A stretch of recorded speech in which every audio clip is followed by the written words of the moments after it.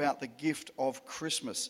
So we all know Christmas is a time of giving gifts. It's usually what we expect. I grew up, could never sleep Christmas Eve. Who knows the feeling? Because I was always wondering, what am I going to get?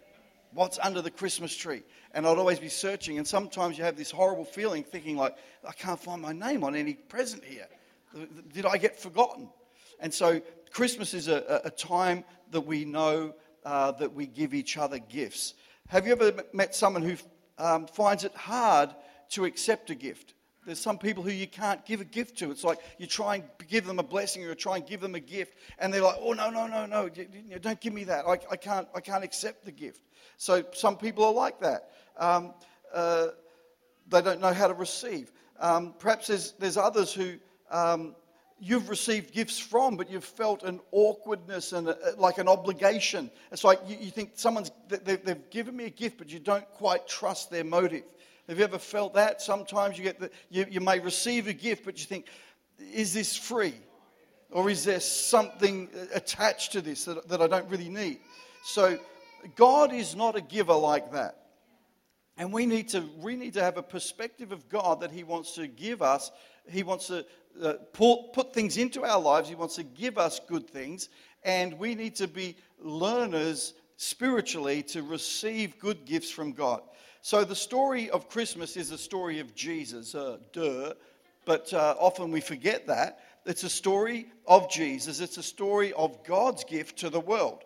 So Christmas is the story of God's generosity and His plan for humanity, which includes every single person that has lived and will ever live and is in this room right now. God has a plan for your life.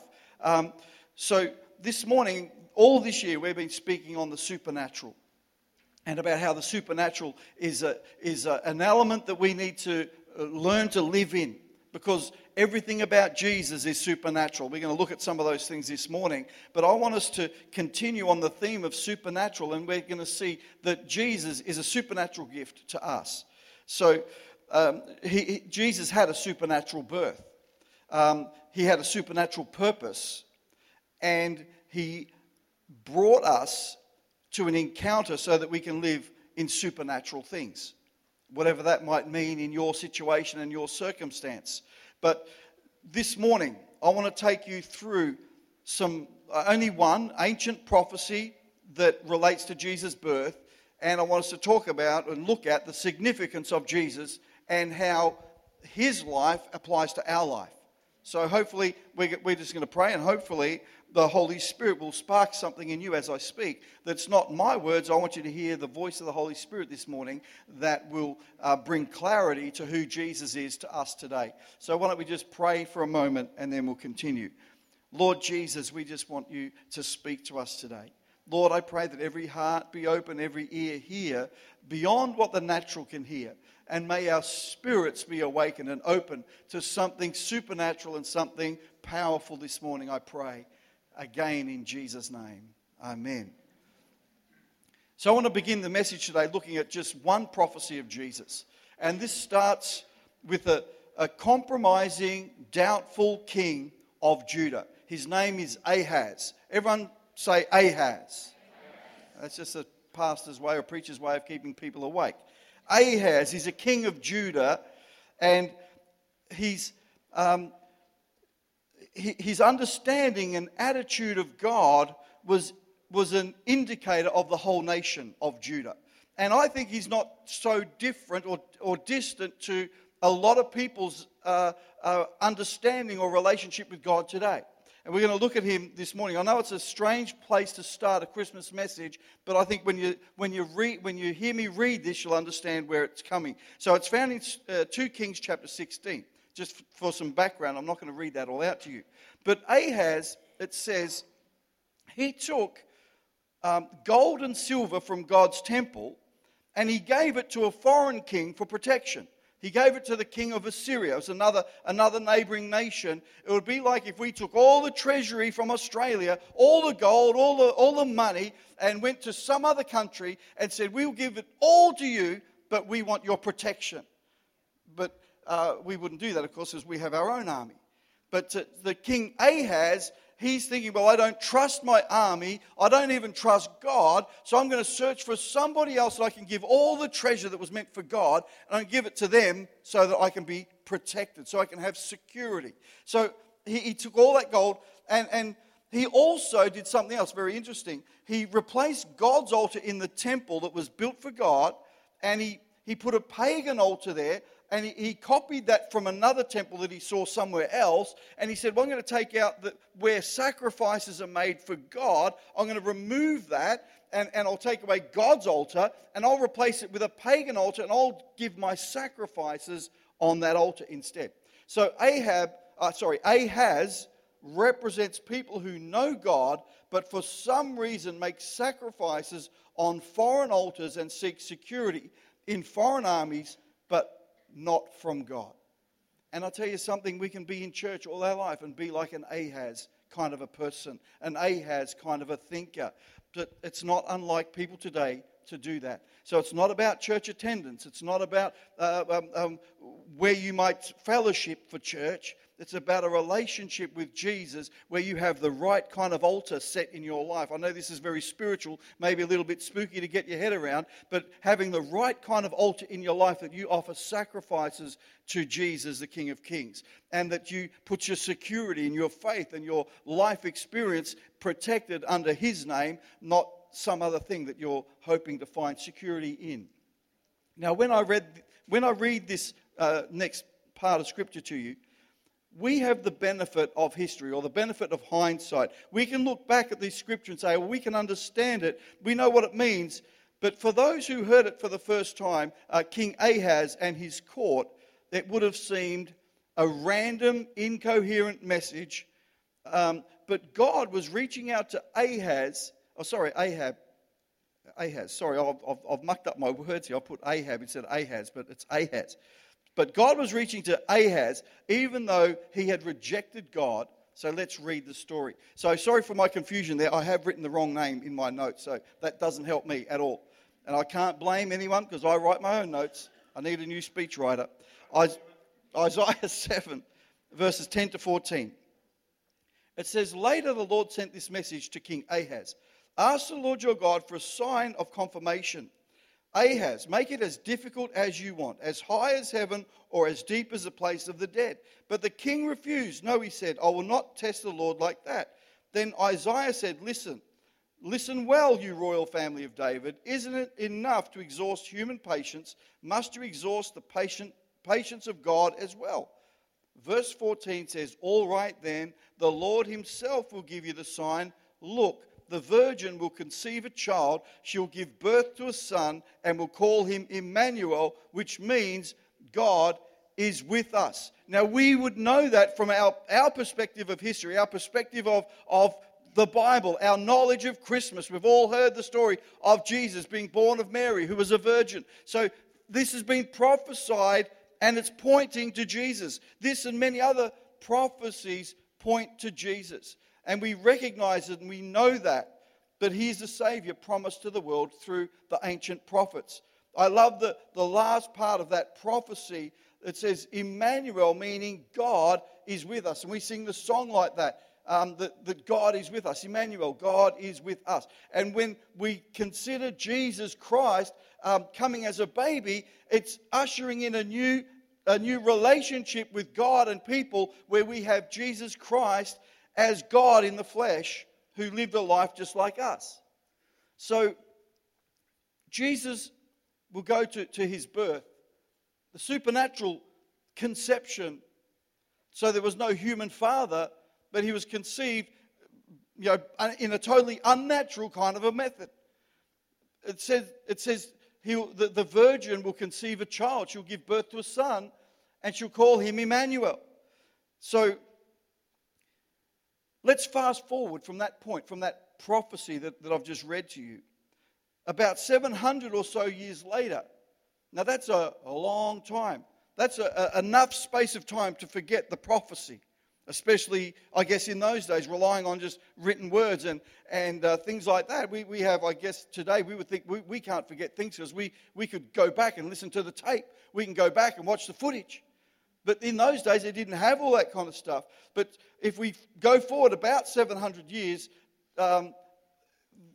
just to get it into context,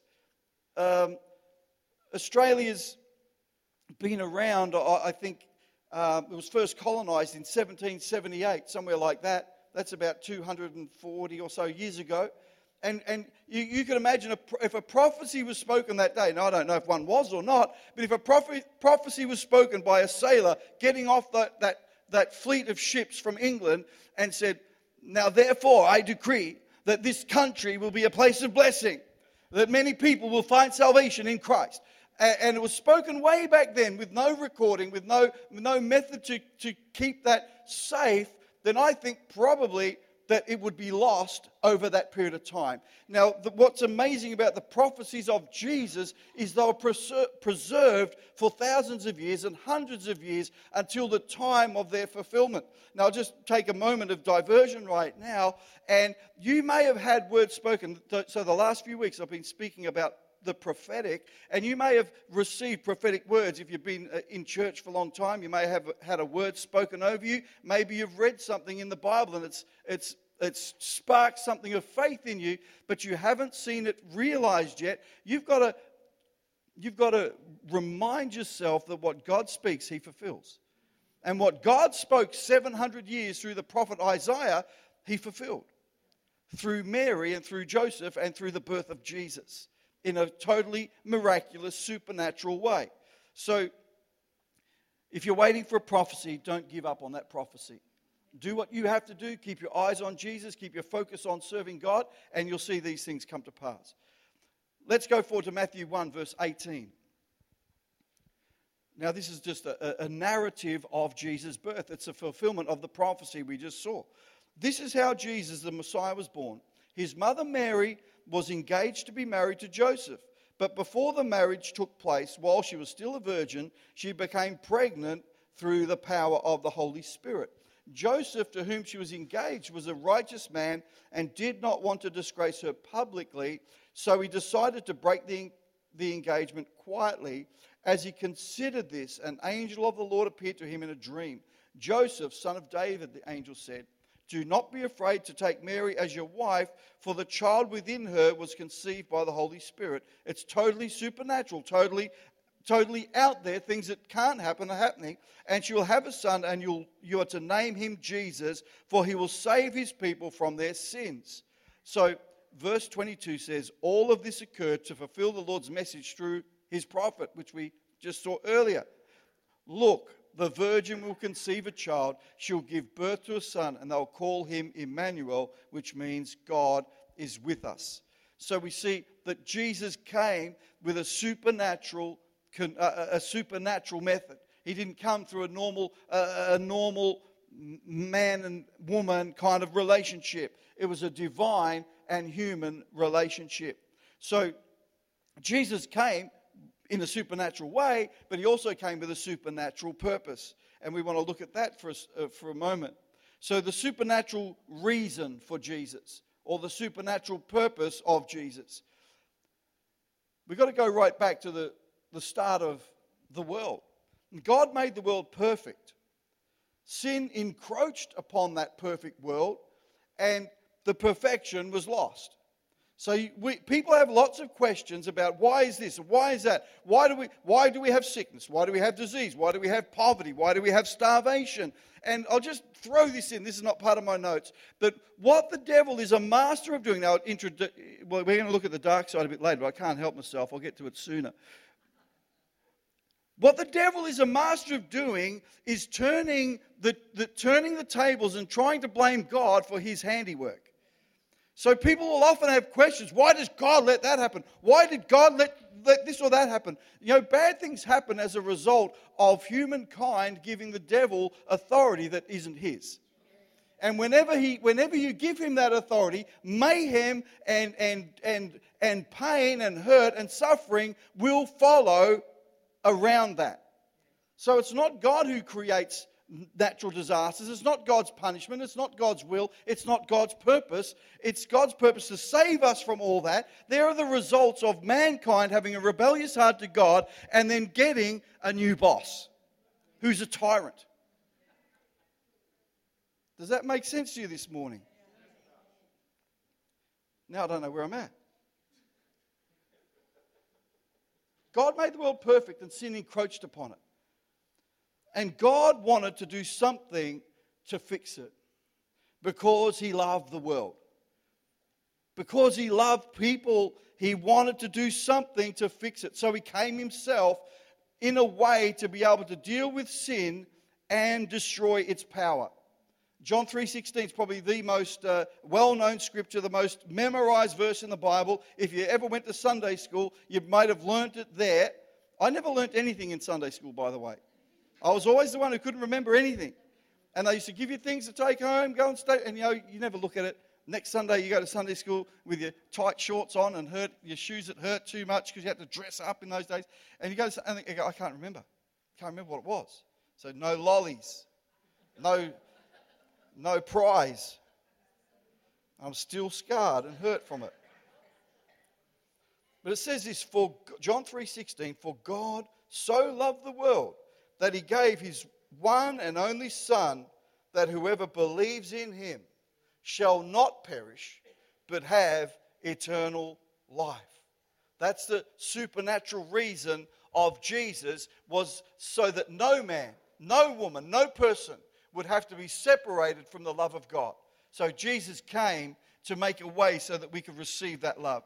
So a Christmas tradition I love, I've mentioned it earlier, is the giving of gifts. I think that is my primary love language, is receiving gifts.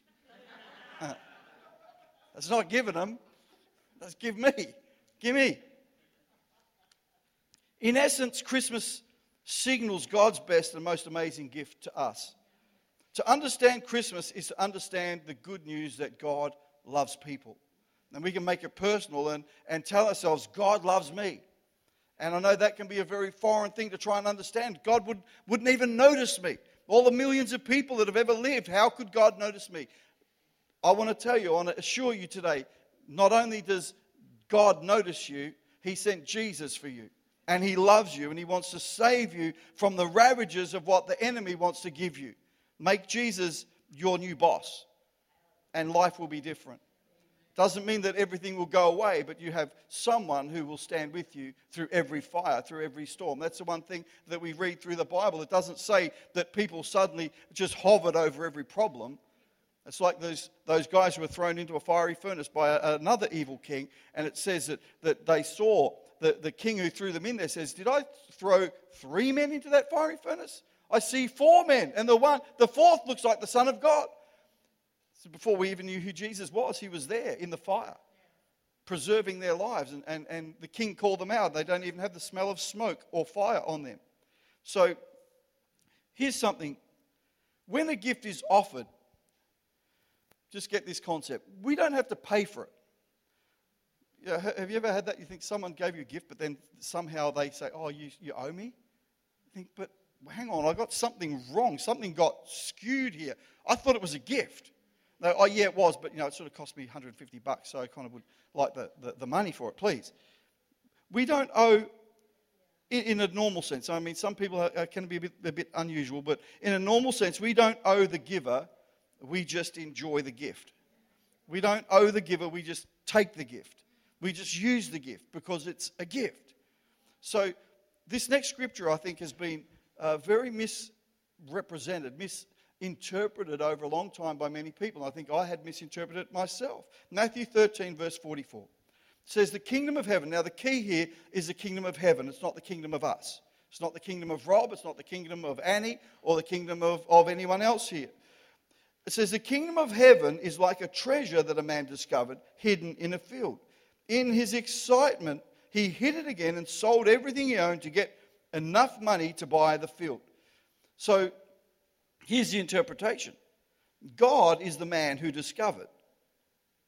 So sometimes we think this whole Christian walk is we discover God, we give it all up. If that was the case, then no one would come to church except dressed in your underpants because we gave it all away to follow Jesus. We wouldn't have cars, we wouldn't own anything. Because I gave it all away. Nothing else was worth Jesus. I just gave it all away. So the thing is, it's not us who gave anything away. It's the kingdom of heaven gave. God is the man who discovered, the field is the world, and you are the treasure. Well, you're excited about that. So to understand what God was up to, here's an illustration. To buy something valuable, you have to give something of value enough to purchase it. That's pretty deep maths. To buy something valuable, you have to give something of value enough to purchase it. So let's talk about the dark side for a moment. I'll just let those thoughts sink in. The dark side of life. Satan challenged God because he wanted for himself the most things treasured by God. Treasures of heaven. God said, okay, challenge accepted, and he sent Jesus to earth. But who's heard that meme this week? Karen, it's too strong for you. Did anyone see that? Well, God said to Satan, Karen, it's too strong for you. You're not going to win this. You're not going to pull that flag down. Sorry if you're not in part of the loop there, but it's funny. God said to Satan, challenge accepted. You want to go after the treasures of heaven? And I'm sure the devil's perverted and distorted perspective on everything didn't realize what was most valuable to God. What was the true riches of heaven? I don't know what Satan was thinking, but it wasn't what God had in mind. So the gift of heaven was now on earth, concealed in a human baby. The most precious treasure in heaven was given to the world, the gift that is Jesus. Now, if we just go back to Matthew for a second, if I can just digress, the kingdom of heaven is like a treasure that a man discovered hidden in the field. In his excitement, he hid it again. What's that all about? That means that God saw the world. He saw humankind. He saw into eternity. He saw now our days, the days ahead of us, the days behind us. He saw it all. And it says he hid it in a field, and I believe that is the time of the law, the time of mankind trying to make their way and deal with sin before Jesus Christ. That's the hidden time. Now we're living in the time where he's uncovered himself, and he's come as Jesus. He's come as the Son of God to bring us salvation. I know that can be a bit confusing to people, but if you understand the law of Moses and the law of the temple and all that kind of stuff, you'll understand. I believe that was that season of hiding the things that God wanted to save. So the gift of heaven is now on earth, concealed as a human baby. He's the most precious treasure in heaven, and he was given to the world the gift that is Jesus. He came as a baby and grew as a child in a human body. He is the fullness of heaven's treasure among mankind, among people. That's why we talk about Christmas. That's why we have this annual celebration of Jesus' birth. Now, Jesus offers everyone the supernatural life. He wants you to live a supernatural life. He came by supernatural means, by supernatural power. And he didn't just come so that we could sing Christmas carols and enjoy that kind of season, but he came so that we could experience living at a supernatural level that bypasses the natural and takes us into something better, something from God. So Jesus offers everyone a supernatural life. Jesus can usher you into a supernatural life of power.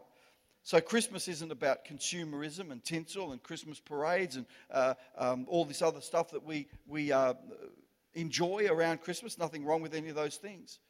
But it's a time to reflect. It's a time to rejoice. It's a great time for family. It's a time to remember and rejoice that heaven's greatest treasure is gifted to us, is gifted to you. And I think making that connection this Christmas time would be a powerful statement of what the rest of your life is going to look like. In the book of Romans 6, verse 23, it says, "For the wages of sin, the dark side, is death. But the free gift of God is eternal life through Christ Jesus, our Lord." Now, as I said earlier, sometimes people find it hard to receive a gift. And you know, wouldn't it be strange if you thought, well, I'm going to set someone up for life. I'm going to give them a vehicle that gets updated every 5 years. I'm going to give them a home that gets updated every 10 years. I'm going to I'm going to give them like a wage to live on. It's updated every week. And say, I'm going to look after something. This is a massive gift. And then the person that is offered the gift says, no, thank you. No, thank you. Now, sometimes we think that reaction is because we're scared of the strings. We're scared of what it's going to cost. But I want to assure you today that Jesus and God, the Holy Spirit, is not like any other giver that you've ever known. So we can lay down our fears. We can lay down our reservations and start thinking, well, you know what? I'm going to trust God. Because I can tell you the other boss is a mongrel. The other boss doesn't keep his promises. He'll promise you everything and give you nothing. He'll even charge you interest. Can I just have the musicians come and join me again, please? Satan challenges God because he wants for himself the most precious treasure of heaven. Sin encroached God's perfect creation. Sin, so you might think, well, what is sin? I'm not really a bad person.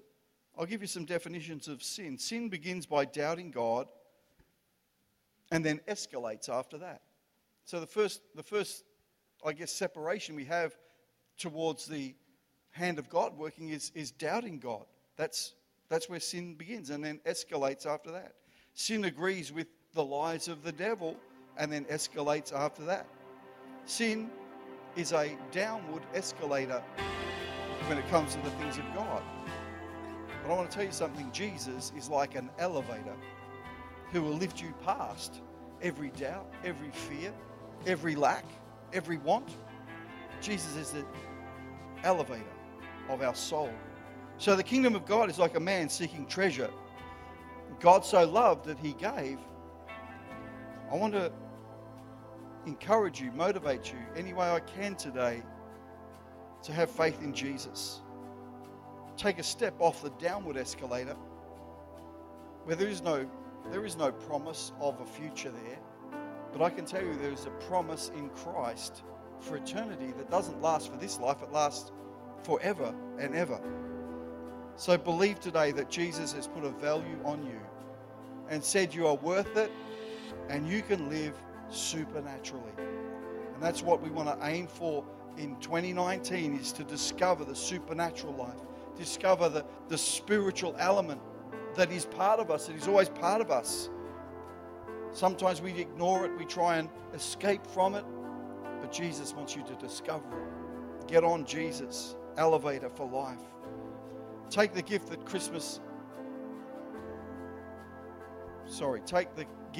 Christmas. Jesus, the Savior, is born. Jesus, supernatural birth, supernatural purpose, so that you can experience the supernatural in your life. What's the supernatural? It means miracles. That means healings. That means forgiveness of our sins. That means breakthroughs in areas where things have been broken down, where things haven't worked. We can trust God to put things back together again. Why don't we just bow our heads? I want to pray for you this morning. Lord Jesus, we want to accept the gift of Jesus